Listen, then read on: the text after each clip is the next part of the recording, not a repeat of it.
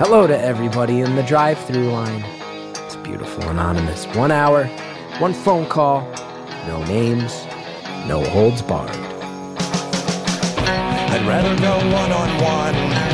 I think it'll be more fun, and I'll get to know you, and you'll get to know me. It's Beautiful Anonymous. Welcome, everybody. My name's Chris Gethard, and I am lucky to be your host here on this show, where we use phones to remind each other that humans are alike, and we empathize with each other, and we consider one another's stories, and it's a breath of fresh air for me, and I hope it is for you as well. San Francisco, the Bay Area in general, Northern California. Let's not forget this weekend we're doing a live Beautiful Anonymous taping as part of San Fran Sketchfest, doing a tribute to the Chris Gethard show. There are tickets still available to both. I would love it if you came out so that the crowds aren't small and depressing. Maybe I'll see you there. Have to thank the Facebook group. Last week's episode, I tell you, I was very worried. We put out political stuff. Sometimes it gets divisive. Sometimes people like to, people will get really angry at each other. And the Facebook group, people were expressing their concerns about the political side, but more often than not, people just recommending what type of dog I should get when I move to the suburbs. Lovely people there. Also, many people volunteering. We're getting a whole movement going for transcriptions, transcribing episodes for people who can't hear. We've been saying we're going to do it for years, and we've been slowly chipping away at it. But friend Jordan, who's the intern on the show, spearheading. We got 73 people right now volunteering to transcribe episodes. It's awesome. This week's episode, it's a tough one. A lot of mental health stuff. I'll tell you, it definitely tugged at some of the issues I have. I'm sure for other people out there who have had mental breaks or more specifically been around people who have had mental breaks, it's going to be a tough one. This caller lived with someone, one of the closest people in her life, suffered through one of these incidents. We get to hear about the specifics of it and how it affects those people around you when it happens. Hard to consider for someone who it's happened to, like me. I do want to say just one caveat to put out there. You will hear that part of what led to this episode was a bad reaction to some medications. Totally understandable.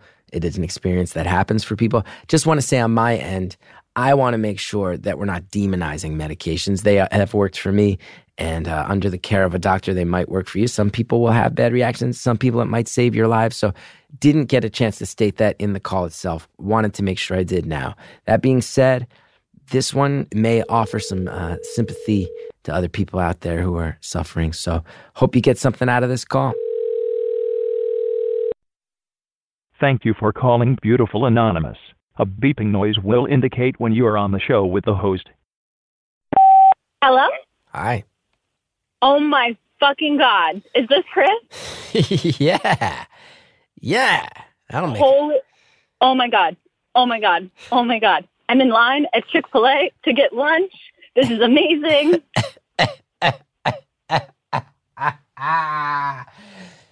You're in line at Chick-fil-A to get lunch, and you're talking to me on the phone. Now, I do want to say immediately, Chick-fil-A, some questionable morals. I'll put it out there. I understand that. Great chicken, though. Listen, questionable morals. I feel really bad that I'm about to get some bigot chicken, but I'm real hungry, and I'm too lazy to cook. So it's just so good. Man, okay. To each their own. I mean, you're gonna take some guff for it, and I know. Listen, everyone, I'm really sorry. If it makes anyone feel any better, I had a long day. I'm a social worker in a high school, and a bunch of my kids were hospitalized over Christmas break, and I skipped my lunch so that I can see more students. So I just really hungry, and I needed to treat myself. So. Okay. That makes anyone feel better about my moral choices. Okay. Fair. And I feel like I've also made it clear Chick-fil-A not cool. Not cool. Yeah, not cool Chick-fil-A. Listen, I understand. Not cool Chick-fil-A. I'm in agreement. I did tell myself that maybe in 2020 I should rethink where I am eating in alignment with my views. It's interesting. I just heard Cory Booker say a pretty, I thought it was a pretty amazing thing. And this is certainly not a political endorsement. Booker's a Jersey guy. I like the guy. He said, he was like, I really think that Americans need to start thinking about how to be activists with the money you spend. And I think there's truth with that. Yes. I think that's true. I try and, for sure, because in the end, you are supporting someone at the higher top, and your money is funneling to someone that maybe doesn't, have the greatest viewpoint. And at the end of the day, is that what streamline you want your money to be downflowing to, I guess?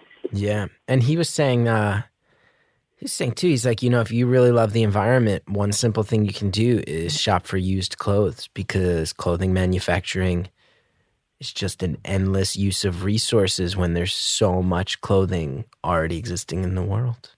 It's like, oh, that's a very interesting thing to think about, Mr. Booker. I know. We're getting real philosophical here. We are. Making me feel bad that Chick-fil-A is about to swipe my card. I also apologize in advance because I'm about to go up to the window, and I hope they don't say my name.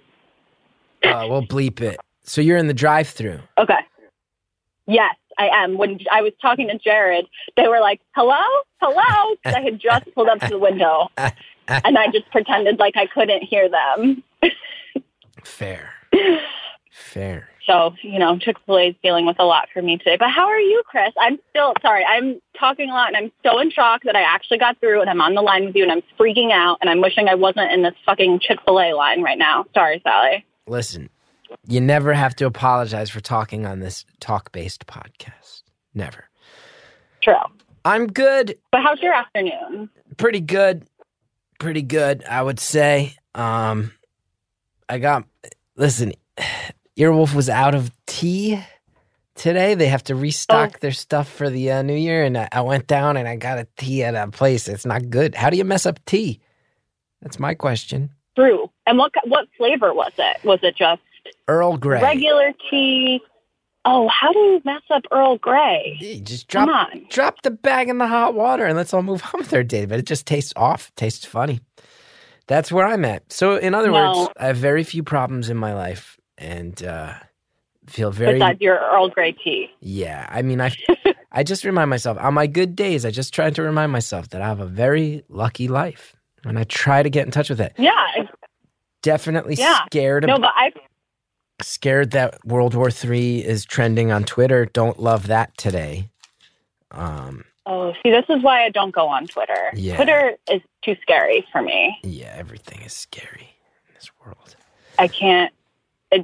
That's one social media platform that I avoid. Oh, wait, I'm about to go up to the window. I am so sorry. Hi. Hi. Yes, thank you. Oh, crap. I'm so sorry, Chris. Damn it. You don't have to apologize to me so much as the LGBTQ community, but that's neither here nor there. I guess you've apologized. Oh, thank you. Okay, I'm through. Fair. Okay. So, sorry about that, Chris. It's okay. But I'm going to pull over so I have good service. But I was telling Jared on the phone that with 2020 and my career and like some stuff I've had happen recently in my personal life, I've been thinking a lot about, mental health, which you talk about a lot, and how I'm, kind of changing my thinking in my career path moving forward. Okay. Yeah, I mean, based on what you mentioned, it sounds like you have quite the intense career. You mentioned you're a social worker and you work with kids and some of them have been hospitalized. I hope everybody's okay. Yeah, I had a feeling that this would happen, but it doesn't mean that it doesn't still, hurt and affect me. I try my hardest to prep all my students coming into the holidays. They're excited to have off school, but there's often a downside to that people don't talk about. That means you're spending more time with people who are possibly triggering for you and more time just hanging out in those maybe negative family dynamics. And what does that look like for everyone? Yeah. So to give some background, so I work for an outpatient agency that has a contract with the local school district. And a lot of schools are often requiring that schools or districts have partnerships with an outpatient mental health agency in which a clinician takes space in the school and has a caseload, and they see students during the day like a student would go to a, therapists and see them and have sessions and things of that nature. So I take space primarily in a high school. I have a caseload of about 60 kids, and I have a room with a phone and their schedules, and I spend my whole day trying to beg teachers to let their kids out of class to come and have an individual therapy session with me. Wow. Wow. And teachers are resistant towards this. Oh, my God. I get so much sass on the phone. We're working on something very important right now, which I get it. It's a constant balance because, you know, they're aware that what I'm doing is important, but what is happening academically is also important. So I often kind of have to battle a little bit with people like, well, can you send them in 20 minutes? Can they, you know, can you just give them the worksheet for the day? What's their grade in the class? If they're doing okay, can we agree that they can be sent down to my room? Yeah, it's hard. Sometimes at the end of the day, I'm like, look, your school that you work at agreed to this service, so and they're on my caseload, so quite frankly, you're going to have to give them to me at some point. Yeah. Yeah. And I would imagine that prioritizing the health and well-being of a child is what everybody's going for, just through their own lens. Yeah. So I'm really glad that like it's a thing that exists. I think back so much to myself in high school, and I'm like, wow, this service would have been amazing for myself me and a too. lot of other people. Oof, me too. Yeah. Right? Like just someone that I could like go and like shoot the shit with and, you know, vent about my day and then go back to class. Like that sounds pretty nice. Or someone who's going to, like, a lot of my job is also advocating with the school staff and being like, hey, this person has a lot going on in their life, so no, they're not going to come into first period and be, like, super on the ball and functioning because I guess just got screamed at that morning. Yeah. So, yeah. I do really enjoy my job. It's really hard sometimes, and this is kind of one of those moments coming back from winter break where I was trying to mentally prepare myself, but I was not prepared for the extent of my students that got hospitalized or utilized mobile crisis services. Mm-hmm. So, yeah, it's hard. It's really hard. Is there an aspect with social workers? And I'm just out of pure interest. I would imagine that hearing these stories, especially working with kids and seeing them in tough circumstances, you have to develop a very thick skin to be able to emotionally keep going back. But is someone who has a very thick skin towards these situations the best equipped to be a social worker? In other words, does this job wear you down in a place where you almost, you know, like someone with a thick skin might not be able to tap into empathy as much as they did in the beginning? Yeah. It's so funny that you say that because I just like, I'm the kind of person I like to like write down and visualize my goals for the year. And I just had a conversation with my husband and my close friend about this. I don't necessarily have the problem with it in my job. It's more so when I leave my job and I try to live my normal life that I often find myself being very cold or a lack of empathy because I'm like, well, I'm talking to these kids about these other big problems. So, and your problem sounds really small, so get over it. Right, right. Not that harsh, but I do find myself inadvertently just being like really cold to people or just like empathied out. Like I'm kind of like, I'm really done for the day. So, you know, like my husband, when you come home to tell me this story, like sometimes I'm like, dude, you make good money, like deal with it. And that's not always like that's really hard. And that's something I've been struggling with and trying to figure out what is the balance of that. Because, you know, people's problems and anxieties are relative to their life. And I don't need to always put them on this scale of like, well, this student I have is going through this, so your problem is small. Right. Right. That is a thing I've had to learn as I get older is it's not people's problems are not a pissing contest, you know, like something that's putting pressure on an individual is putting that pressure and they deserve to sort out that pressure release like you said, on the scale of where they're at and what their foundation is. Yes. Oh my goodness. Sorry. That is my work phone ringing. Oh, I thought you had like gone and hung out in the ball pit at Chick-fil-A. Do they have that? Or is that just No. McDonald's? Imagine, oh God, the ball pit at Chick-fil-A would be the darkest place on planet Earth. Oh God. Oh yeah, people would just like go in there to cry. Yeah.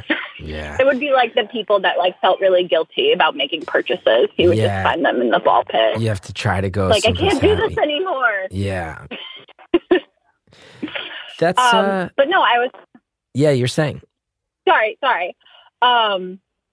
So kind of what I've been struggling with and what I said on the phone before I got on the line with you. So I am married, and my husband, we've been together for about 5 years. And as of recently, I would say him and I have had like a really rough few years. We left where we were living and where we were very comfortable and moved to the next state over for me to go to grad school. And when we moved there, like my husband didn't have a job.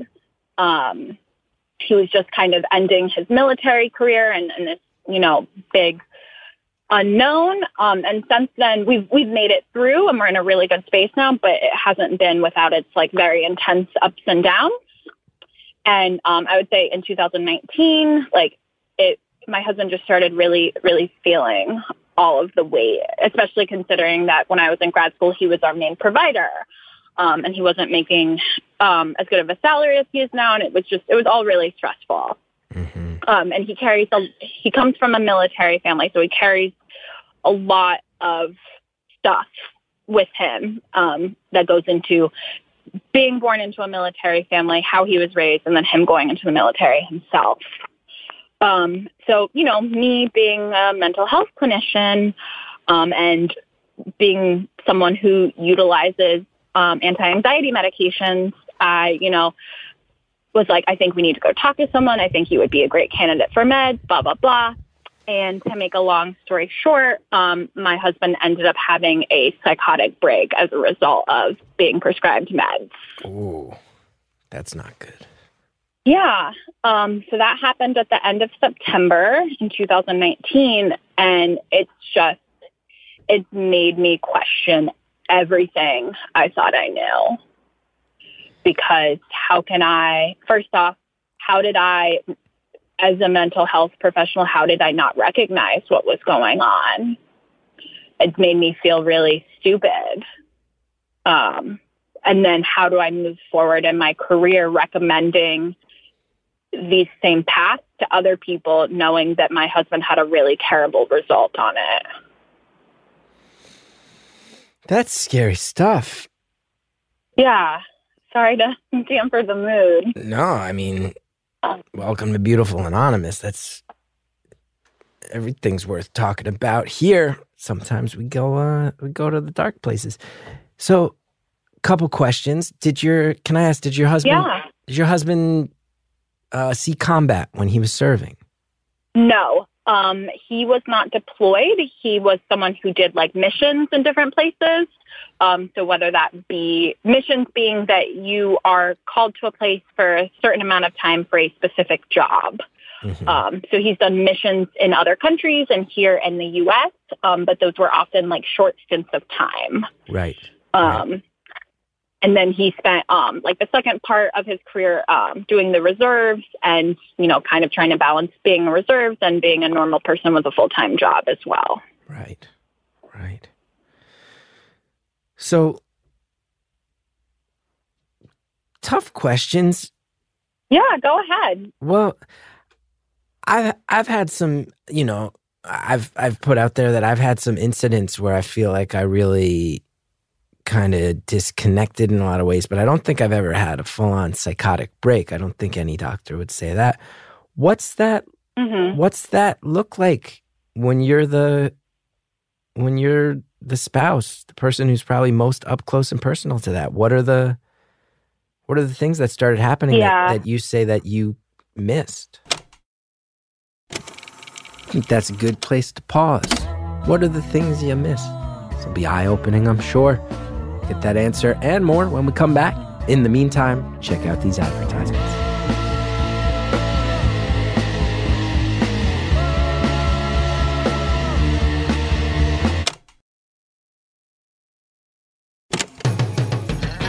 Thanks to all of our advertisers. Let's get back to the conversation. What are the things that started happening that you say that you missed? Yeah. And that's what I've been struggling with. I think anyone would blame themselves, and then add in that extra layer that I am a mental health professional. Like, it made me feel like the shittiest person in the world, to be honest. I struggle with a lot of self-blame, and then I feel like I'm not allowed to feel bad about it because I'm not the one that experienced it. So I need to get over it. Like, it's so many complicated feelings mixed into it. Kind of what the big thing that happened that I look back on and I'm like, I should have known. His sleeping was the big thing. My husband has always had a lot of difficulty sleeping. But, him and I have worked a lot through the years, and developing a bedtime routine. Our room is only made for sleeping, blah, blah, blah. And I go to bed really early and I fall asleep very easily. So one of the things that was happening that I learned after the fact was that my husband was like staying up till all hours of the morning, kind of doing bizarre things. And then I would wake up in the morning and he would kind of pretend like everything was fine or everything would look fine from my perspective. So there was kind of like a big event that happened where he really broke, if you call it that. But in the couple days leading up to it, I am able to look back and realize that I didn't see some things, and because they were often happening in the middle of the night when I was asleep. Mm-hmm. And when you say bizarre things, what's that entail? So for example, my husband still works on a military base. And so he still interacts with military people. And like he has a government boss. And for example, I didn't realize this. Luckily his government boss is very kind and has dealt with PTSD. Like my husband ended up like calling him in the middle of the night and then not making sense. And then he also called his mom and like wasn't really making sense, I guess. My husband also started, like he would be like deeply perusing the internet, and I think just like looking at things that weren't great for his mental health. He started to become very paranoid that like people were watching him or out to get him, and just, watching YouTube videos and stuff online that kind of confirmed that for him. Yeah, real rabbit hole. Yes. Yeah, so it was like a lot of the media that he was consuming, we have since like cut off access to, if that makes sense, without being controlling. Like he was watching a particular show on, I don't know, HBO or Showtime or something like that, it had like a lot of symbolism and stuff in it, and he was kind of starting to go like rampant with like then trying to relay that to symbolism in our own life and feeling like people were following him or out to get us. Right. I hear what you're saying. So like Yeah. I don't know if this is the show. I mean, I don't feel like I'm outing anybody, but like a show like True Detective, I could see like it's got all these things about conspiracies, and you start to convince yourselves, those are based in reality, and the reality they're based in applies directly to me. Yes, exactly. That's a perfect example. Wow, that's really hard. And it's so scary now too, because there's so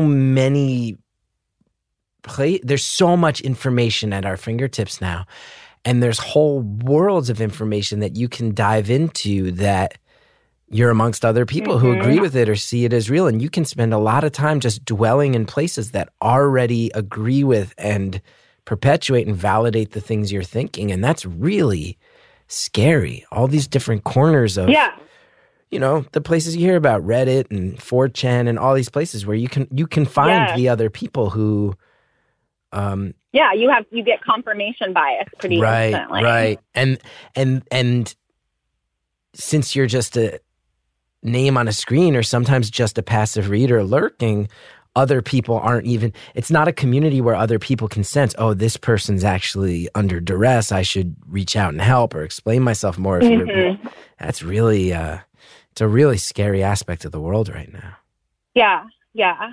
And I think, like all of us have our own sensitivities, and, him being sensitive to those things, I kind of didn't realize, like, whoa, like these shows we're watching, like you said, like something like True Detective or something like that, where they're talking, let's say, about government conspiracies or this, that, like, that I would just consider like, oh, that's a cool, interesting show to watch. Like, I realize now he's much more sensitive to it, and maybe we need to really think through like the media that we're consuming and how that may or may not trigger one of us. Right. Right. And now you said, I will, can I just tell you a side note? On my old TV show, which was admittedly a very crazy show, we once did a bit, our show was failing, the ratings weren't good, and Will Ferrell came on as a guest. And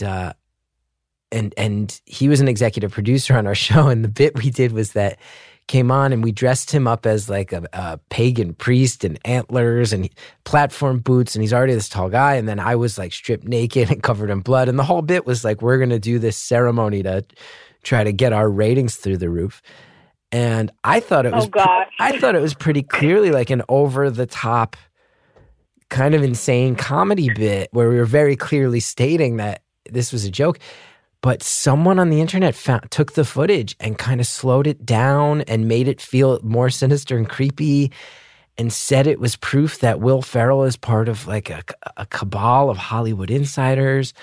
And it got so far that they said I was a part of Pizzagate, which is this online conspiracy. Oh, I know what Pizzagate is. Yeah, I barely know anything about it, but it's the thing where famously a guy like showed up at a pizza place with a gun because he thought the Clintons were like running some sort of, I think, like underground sex trafficking ring. I'm like, yeah, they thought it was like some like pornography, child sex trafficking thing at this random pizza palace place.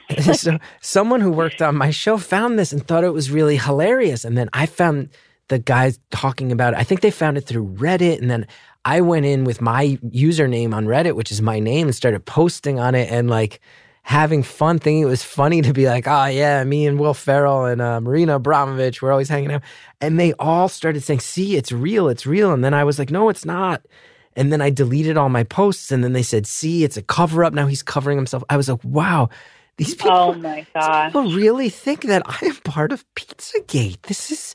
And I just want to go on record. I'm not part of Pizzagate. No way. I don't even really know what it is. But point being, I've seen these worlds up close. Now, you said that when your husband got under real duress, if I remember it, you said that actually when he went on medication, things got worse. Yeah. Was that before he fell down this rabbit hole, or did everything happen, then he got put on medication and it was like fuel on the fire? What was the timeline on that? It was pretty much fuel on the fire. So I'm sure you know this, and I know this myself from like being on meds and being a clinician. There is that small percentage that the meds can really like not agree with your brain chemistry essentially, and it can have psychotic features.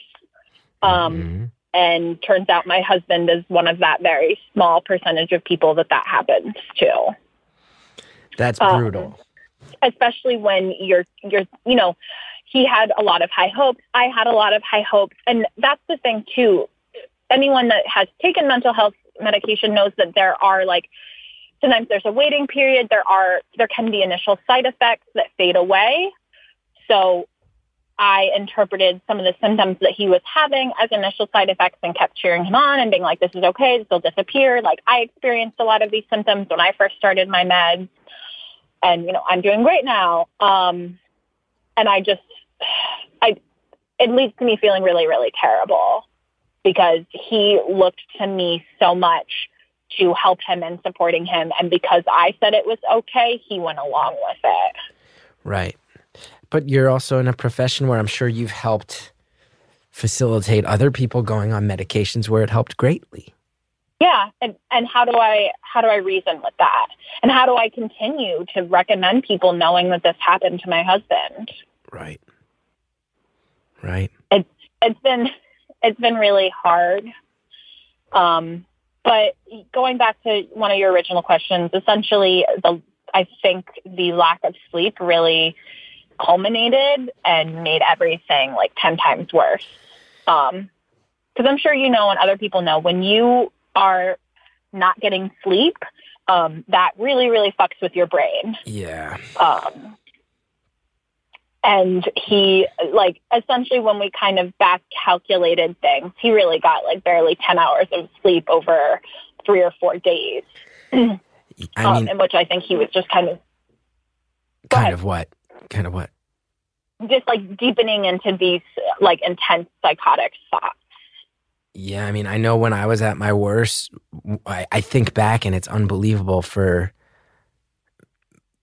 like a couple years. I would have this problem where I was constantly waking up in a panic thinking I was late or that I'd slept through an alarm, and it was just waking up 4 or 5 times a night. So I know exactly what you're talking about. And then so he's already struggling.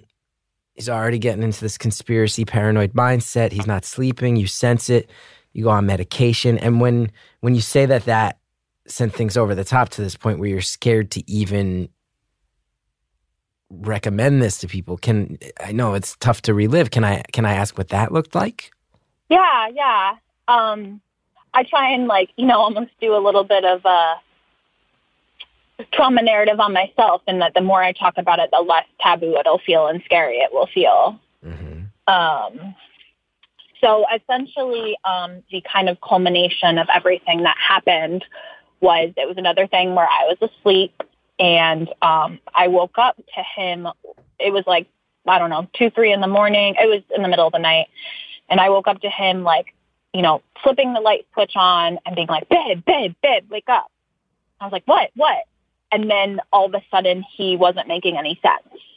And I was kind of in that sleepy-eyed, and it was kind of like my clinical brain snapped on, and I realized very quickly that things were wrong. Mm-hmm. He wasn't making any sense. I couldn't get him to say why he had woken me up, what was going on.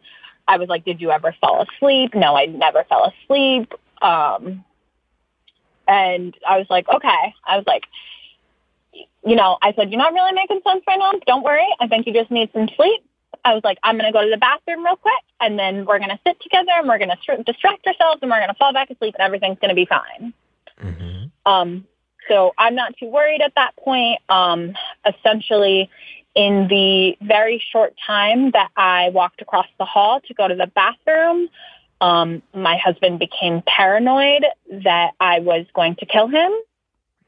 And he took off in the middle of the night with my car. Wow. Yeah. So when I kind of backtrack and trail through the night, in that split second, I guess he decided that I was going to kill him. And he ran down the stairs, grabbed my keys, the first thing that he could find, and ran outside. We had street parking at the time. So by the time I realized what was going on, I took off running after him. But I was kind of late, and he was visibly running away from me. And of course, I couldn't find his keys. He frequently loses his keys, so that's kind of the comical piece in all of this, was that he had lost his keys, and that's why he took my car, because my keys were hanging up on the little key ring thing that we had. Mm-hmm. So back to show his perspective, he woke up, he thought that I was trying to kill him. When I got up, when he left, the dog whined because he was leaving, and he took that as hearing her whine. He thought that I had killed her and that I was going to kill him next. So that's why he took off running and took off driving in my car. Wow.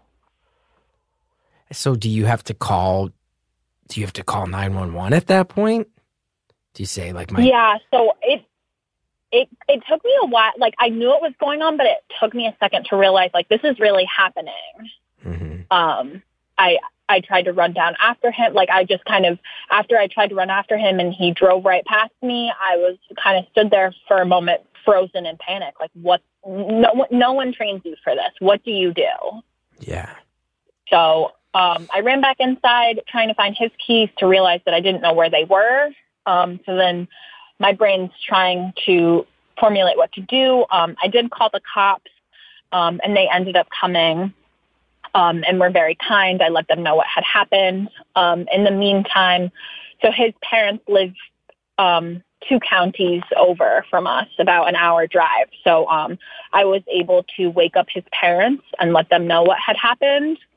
But the whole time, it was really hard for me to explain that, like, we didn't have a fight. I wouldn't call the cops if he left in the middle of us having a fight. Like, this was much more serious than that. Mm-hmm. And people weren't understanding that was going on. Right. They think that there's a motive.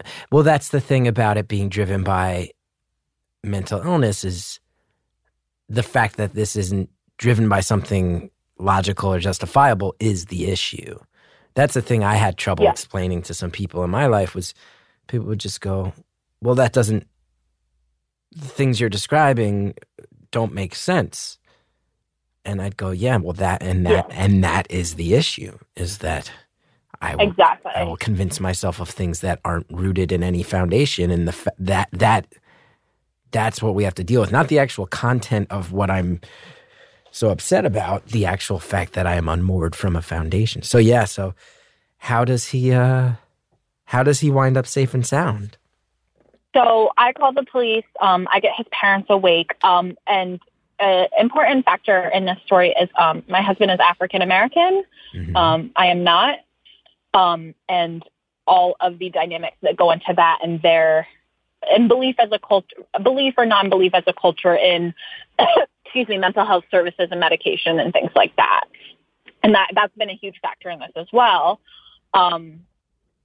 So to kind of mix in stories, essentially, his mom really wasn't understanding and got very mad at me initially that I called the cops.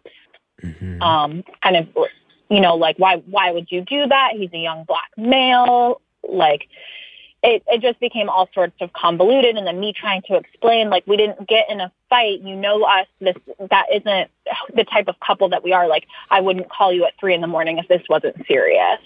Right. So from my husband's perspective, he intended to drive to his parents, which I had a feeling that he would. I was calling him and it wasn't going through. In the midst of him driving, he got kind of lost, was convinced that trucks were following him, and ended up throwing his phone out the window because he thought they could hear him and track him, whoever they is. That's really scary. Scary stuff that he's going through that night. I have to say, too, you can, from his parents' perspective, from his mom's perspective, like, I get it. In 2019 and for a number of years now, it's really built to a head. The idea of, like, if you're a young Black male and you're behaving erratically and you get pulled over right now, that is a scary thing for that person's parent. Like, that is, it's in the emotion of the moment, in the heat of it, it sucks that it came at you, but it's also, I understand that. I understand why you're so scared. This is bad for everybody. Yeah. So, like I said, it should have taken him maybe 40 minutes to an hour to get to his parents' house. And it took him a lot longer than that. So this was just me. By that point, I had found the keys to his car, but I'm paralyzed in fear because I have a feeling he might go to his parents. But what if I leave and he comes back and I'm not there? His parents are up waiting. And the police are continuing to call me and check on me and make sure I'm okay. So eventually he did make his way to his parents. About 2 hours later, he showed up at his parents' house. And they stayed awake on the phone with me. By then, they had also calmed down and they understood more. They knew that he had started these new meds. They didn't realize the extent to which, things weren't going well. So he reached his parents' house, and I immediately got into his car and drove there myself. From his perspective, he can't really quite figure out when he kind of came to. He says that once he got to his parents' house and really saw the look of concern and realized kind of what was going on that he kind of was able to like snap out of it, I guess you could say. Yeah. Yeah. And from there, you got to kind of rebuild everything, reconcile what just happened. Yeah. And let's pause. Conversation. This is an intense one. A lot of emotions, a lot of experiences. You know, I think we need to take a breath. And if we're going to do that anyway, let's get the advertisements going. Check them out. We'll be right back.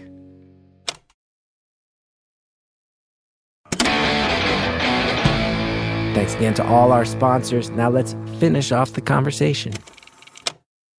And from there, you got to kind of rebuild everything, reconcile what just happened. Yeah.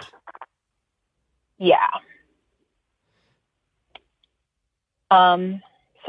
So it's been really hard on both of us and really hard on our marriage and I think trust in general because, you know, initially he was very, very distrustful of me. I mean, not to even discount the fact that he thought I was going to kill him. He thought I killed our dog. Right. So, you know, reasoning with that was also like, I love you and I trust you, but you put me on this medication and look what happened. Right. And like I said, racial dynamics, like I got a lot, and I will preface this with I'm very close with his family. I have a very good relationship with them. I consider myself so lucky to have his parents as my in-laws, but I got a lot of backlash from them about it. And it was like, they constantly wanted to talk about it. And I wanted to talk about how we could move forward for my husband and make sure he was okay. I didn't want to talk about, well, you and that white doctor put him on this medicine and they don't test the medicine on minorities and you gave him white people meds. And that's been really, really hard for me. Right. Wow. That is one hell of a story. I've always said, you know what? I've always said from the perspective, because I'll tell you, initially I said, well, I've never had a psychotic break, but I will tell you, I was the person in my life where I could never sleep.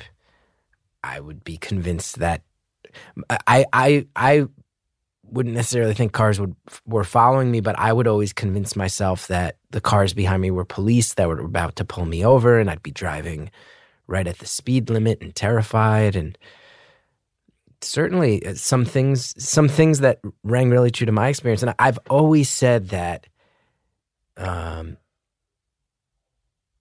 know, I'm very, very proud that I fought through it and that I've been vocal about the fact that I did, but I still feel a relentless amount of guilt for the people who loved me in that time, and knowing how much I scared them, and knowing how difficult I often made it for them, and knowing that sometimes the people closest to me were the ones who were sensing something was going on, and they kind of had to face my wrath a little bit because I wasn't ready to face it. So I had to kind of put a wedge there and all sorts of stuff. So I have always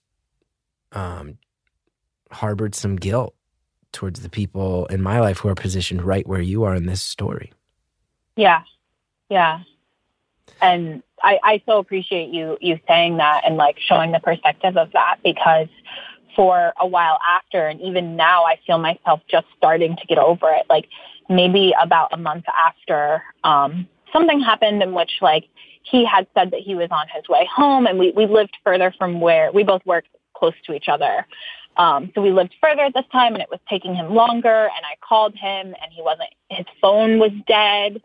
And I just had like an immediate flashback to that night. And when he finally walked into the door, like I was freaking out. I started screaming at him and like saying, how could you do this to me again? And just really worked myself up, which then he felt guilty, but then I felt guilty for making it about me. Mm-hmm. And it's been really hard, but like I said, I feel like I'm not allowed to have these feelings because I didn't go through that. So I can't feel down on myself. I can't feel guilty. Like I wasn't the one who experienced it. I also just want to say, you said a couple times before we got into the epic tale of what unfolded in your life. You said a couple times of, feeling like because you work in the mental health field that you really beat yourself up. At one point you said, I have felt like the worst person in the world. And I just got to go on record and say, I totally understand that. And it's a natural thought to have, but you're not the worst person in the world. And the people who, there are not every, I will say I've had some bad experience. It's just like any field, but there are people who work in mental health who are people in the trenches who I think are heroes. I think quietly heroes, and they don't get a lot of credit necessarily. And, who's to say, who's to say exactly what you focus on and your approach and everything. But I will say that, I've always thought that when you see people who have, when people, tragic situations happen where people have breaks and kill someone and things like that. I've always thought, man, what must their doctor be feeling today? The guilt of that, the guilt of saying, I saw it up close. I was the one who's aware of it. I was trying to help this person who was really heading to a darker and scarier place, and I couldn't do it. I couldn't pull it off, whether it was my skills or time ran out. So I can imagine how you're feeling, but you are trying to do good in the world. And I'm sure when you went to school to become a social worker, the aim was to do good in the world. And I'm sure when you're helping these kids, it's because you want to do right by kids and try to make their world an easier place. And, it sucks so bad that everything in your home life fell down the same track. But the fact that you've tried, if you had never tried to help people and this happened, you'd feel less guilt. But I don't think the world would be better off for it. Yeah. No, I appreciate you saying that. It's something I struggle with because I do think because of my profession, it hasn't been as scary as it would have been, but also because of my profession, I blame myself. Of course you're going to. Of course you're going to. I get it. But I'm also certain that at some point in your life, as you continue to take care of yourself, and as I'm sure you continue to put a lot of thought and love towards the person in your life who you love, I'm sure that will start to heal up because it has to. And it's easy for me to say from the outside, but also from the outside, as someone who has been through some similar stuff, I know that it does, it's trite to say, but it gets better over time. People heal. Yeah, it does. And you said your husband's making a little more money. Some of that pressure has alleviated. I'm sure that's starting to help things, starting to help the tide go in a different direction. And me having an income too, so that, because after all this as well, he was very embarrassed to come back to his job. He ended up taking a couple days off. He didn't have his phone to contact his supervisor, so logistically it became a little complicated. And the fact that he had called his boss at one point, leading up to, the big event. Right. So he was very much I don't want to return to work.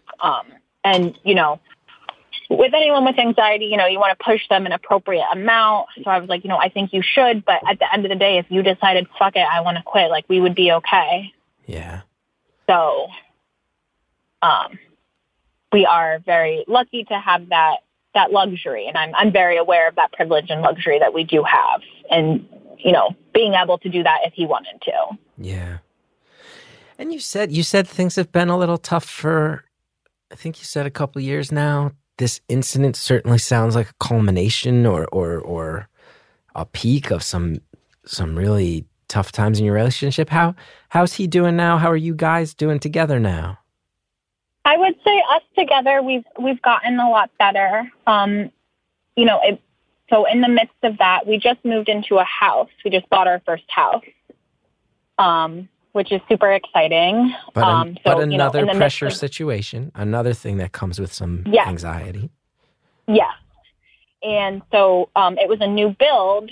So, you know, when we first signed the contract for the house, it was just a piece of dirt. So, you know, we were very involved along the way in the process. So I was kind of able to use that as like something to look forward to. Like in December, we're closing on our house and, you know, we won't, because I think that was hard for him to have to, we stayed at his parents it happened to be a long weekend when everything happened. So we stayed at his parents' house and it was really hard for both of us to then come back to the house and, you know, where everything happened. Mm-hmm. So it was a constant sore spot. So, you know, we tried to utilize moving as looking forward to better things. And I do think things have been better. But also my husband lately, you know, everyone's kind of gone back to work this week and he's been struggling a lot and just, sorry, I'm not making sense. As time has gone on, he continues to tell me more and more of like what his thoughts were and things like that. And, he's been having a lot of anxiety in the mornings going to work. And even this morning, I woke up to him being wide awake for a couple hours at that point. And he was just like, you know, I keep trying to apply rationale to the stuff that I was thinking during that week leading up. And he was like, I just can't reason with it. And I think that's the problem. He's trying to apply logic to what he was feeling in those days leading up to it. And the thing is it wasn't logical. And how do you mentally deal with that? Yeah. Yeah. I've been there. Took me years to tell people what was going on in my head during my worst times. Took me years. And then when I did, I'm also in a profession where I get to make jokes about it. And jokes make everything go down a little bit easier for myself and the people around them, because if I can do that, it's scary to face those things down. Yeah. So, you know, it's something we're dealing with. That's been another complication. I felt that I've really had to tiptoe around my husband's, you know, just like making sure that I'm saying the right thing, being supportive in the most positive way. After everything. So after he had his psychotic break, we got an immediate appointment the next day with the prescriber, who obviously, you know, said like, go off the meds, you know, because I just had concerns making sure that we like tapered down appropriately. Yeah, of course. Because you can have horrible reactions when you stop something abruptly. So, and he was supposed to be starting therapy along with it. And needless to say, he didn't feel comfortable returning there, which I totally understood. Mm-hmm. So he has not seen or had any mental health assistance since then, which has led to, you know, some inappropriate boundaries on my part of feeling like I'm constantly being my husband's therapist. Mm-hmm. And I recognize that is really, really not healthy. Yeah. So that's been hard lately. And I haven't felt comfortable saying that to him because I didn't want him to, you know, feel guilt or me to feel guilt. But in the new year, I did say to him, you know, I can't continue to be your therapist. This isn't healthy for our marriage. And, you know, I need, you know, we can find someone together and take time to find someone, but you need to be seeing them and I need to take a back seat and be your wife again. Yeah. Yeah. So it's really hard. It's been really, really hard to how do I prioritize myself and my mental health with not constantly being his therapist and prioritizing our marriage, because it's not good for me to feel like his patient, for me to feel like he is my patient and not my husband, but also not hurt his feelings in the process. Yeah.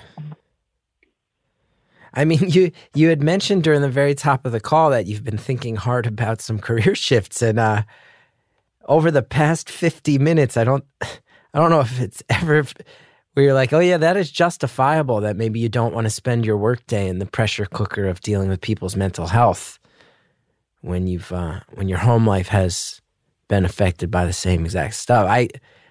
I get it. I get it. My heart goes out to you. Thank you.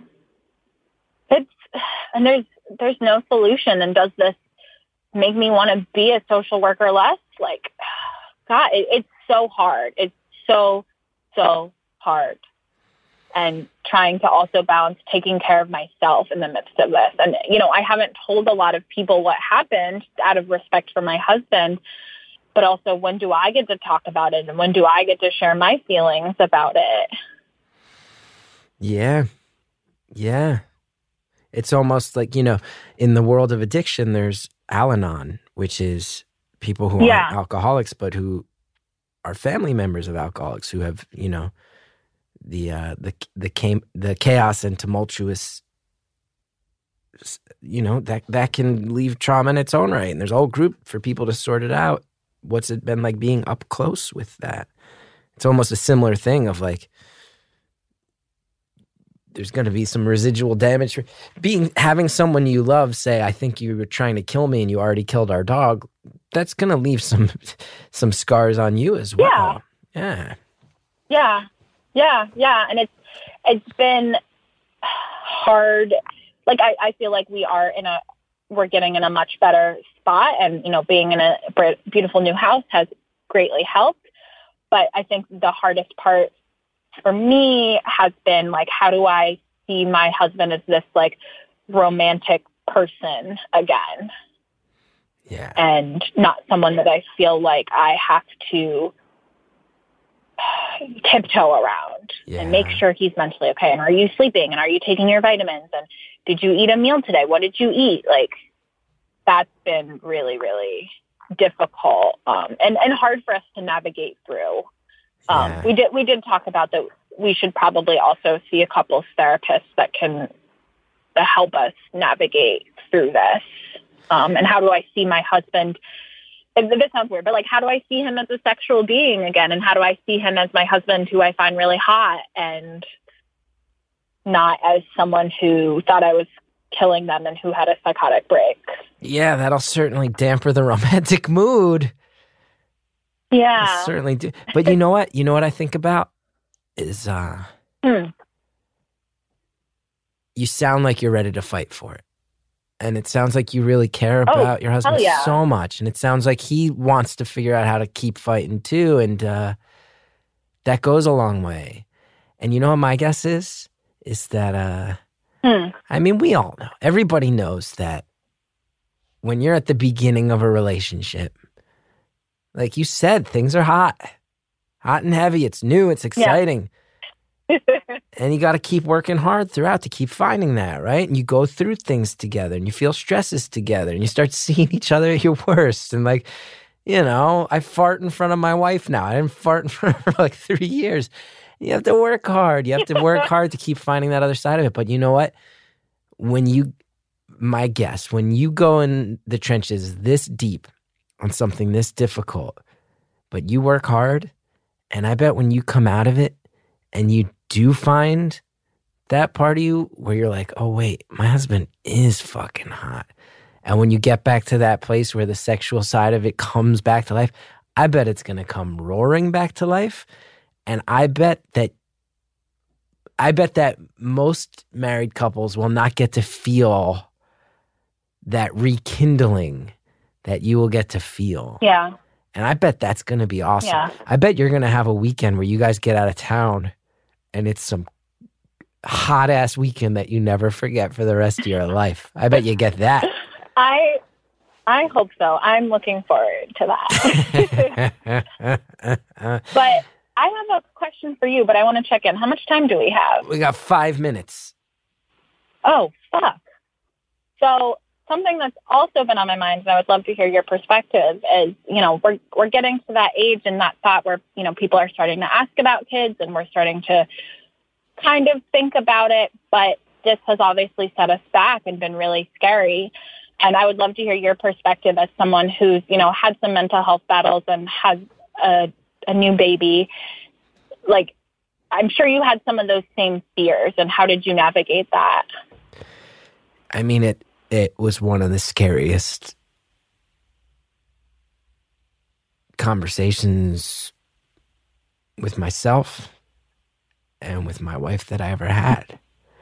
And, we took this birthing class that a lot of it was about, there was the birthing techniques in the room, but then a lot of it was about how it's going to adjust your life. And in one of the exercises, we had to sit down and say 3 things that we were really excited about and 3 things that we're really scared about. And in terms of having a kid, the first words out of my mouth were, I am really, really scared that I'm going to pass on my stuff to my kid.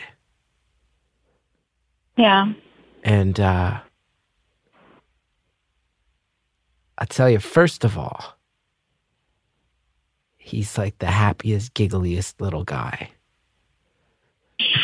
And it's like every day I see it. And it makes me happy. And I mean, beyond happy. Happy's not even the word for it. There's not a word for what it does to me when I see my son being this guy who everybody says this is one of the happiest beings I've ever been around. But I also tell you that I will never not be scared. I will never not be scared. Or if I ever get the sense that my kid is, suffering mentally or treading on addiction, like I think I've treaded on it a couple times, that it will shake me to my core. But I've also come to realize that I will feel a level of compassion for him if those moments come along that I think will be an asset, and that he will never feel judged, and he will understand that this is a thing that has happened to his dad. And when I think of it from that perspective, I feel like, I came from a family that had not had much experience with this stuff. And, any experience we did have in my extended family, it was, the very Catholic, don't talk about it. So sometimes I feel like with Cal, no, we're going to talk about it, and he's going to feel comfortable talking about it. And I wonder if in some sense that might be an asset for the little guy down the line. But scares me shitless. Scares me shitless. Yeah, and it scares me too. We didn't even get into my own personal life. I've had a very tumultuous family stuff. I was the kid that I see myself in these kids. I was the kid that witnessed domestic violence and got court-ordered therapy and was in and out of courtrooms my whole life. And just I have my own fears just for myself. And then, hope in this and, always talking about we're going to do things differently. We're going to have healthier patterns, but are we really? We can say that now, but what happens when you're under the stress? It's really, really scary, but I don't want to, what's that phrase? The fear of yourself striking out, keep you from playing the game. I don't want to decide to rule out completely of having a family because I'm so fucking scared. You can't, because look, when you've had that, you either perpetuate the cycle or you break it. You got to commit to breaking it, right? I'll tell you, I've never told my mom this, and if she's listening, I hope she feels how real this is. My mom saw some alcoholism in her. She was around it in her childhood, and there was when I grew up, there was never a drop of alcohol kept in my house, and I didn't realize how positive a thing that was for me until I went to college and started drinking and immediately realized, I am not built for this. I'm not built for this. But it made me sit back and reconsider. My mom made sure I never had to deal with what she dealt with. And I'm going to make sure that Cal never has to deal with what I dealt with. And you're going to make sure your kids never had to deal with what you dealt with. And just this conversation shows me that you're already committed to that. And doesn't that offer your future kids a platform that maybe you didn't have, Yeah. Got to practice that positive reframe I tell all my clients. It's tough. Listen, our hour is up. This one flew by. Final question. How was that Chick-fil-A? Or are you sitting there with some cold-ass Chick-fil-A? I am now sitting with cold Chick-fil-A because I didn't want you to hear me chomping as I ate. Well, man, you're already eating a morally reprehensible food, and now it's cold too. I know. Now you're making me think I should just throw it away entirely. No, I mean, the last thing we're going to do is give money to Chick-fil-A and not even eat it. That's the last thing. That's true. We're not just going to go hand them $8. That's the last thing we're going to do. Listen, you've been through a lot. I'm glad you're pushing through it. I hope you feel good. I hope your husband feels good.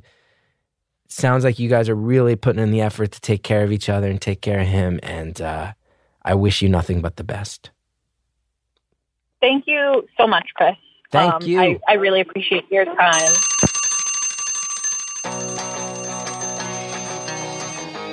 Caller, thank you for calling in, being so honest, letting us know about some of the specifics and the scary stuff you faced, and letting us know about how you're doing in the midst of all of it to help your husband and to help yourself. I really, truly wish you the best.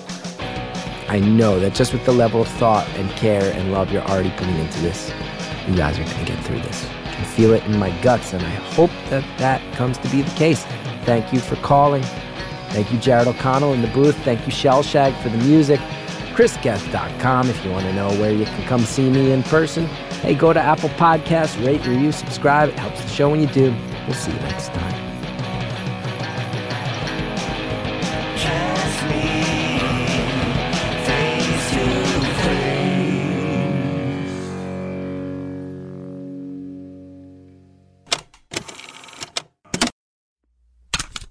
face. Next time on Beautiful Anonymous, a really talented conversationalist just tells us what it's like to go from place to place, meeting people and doing things.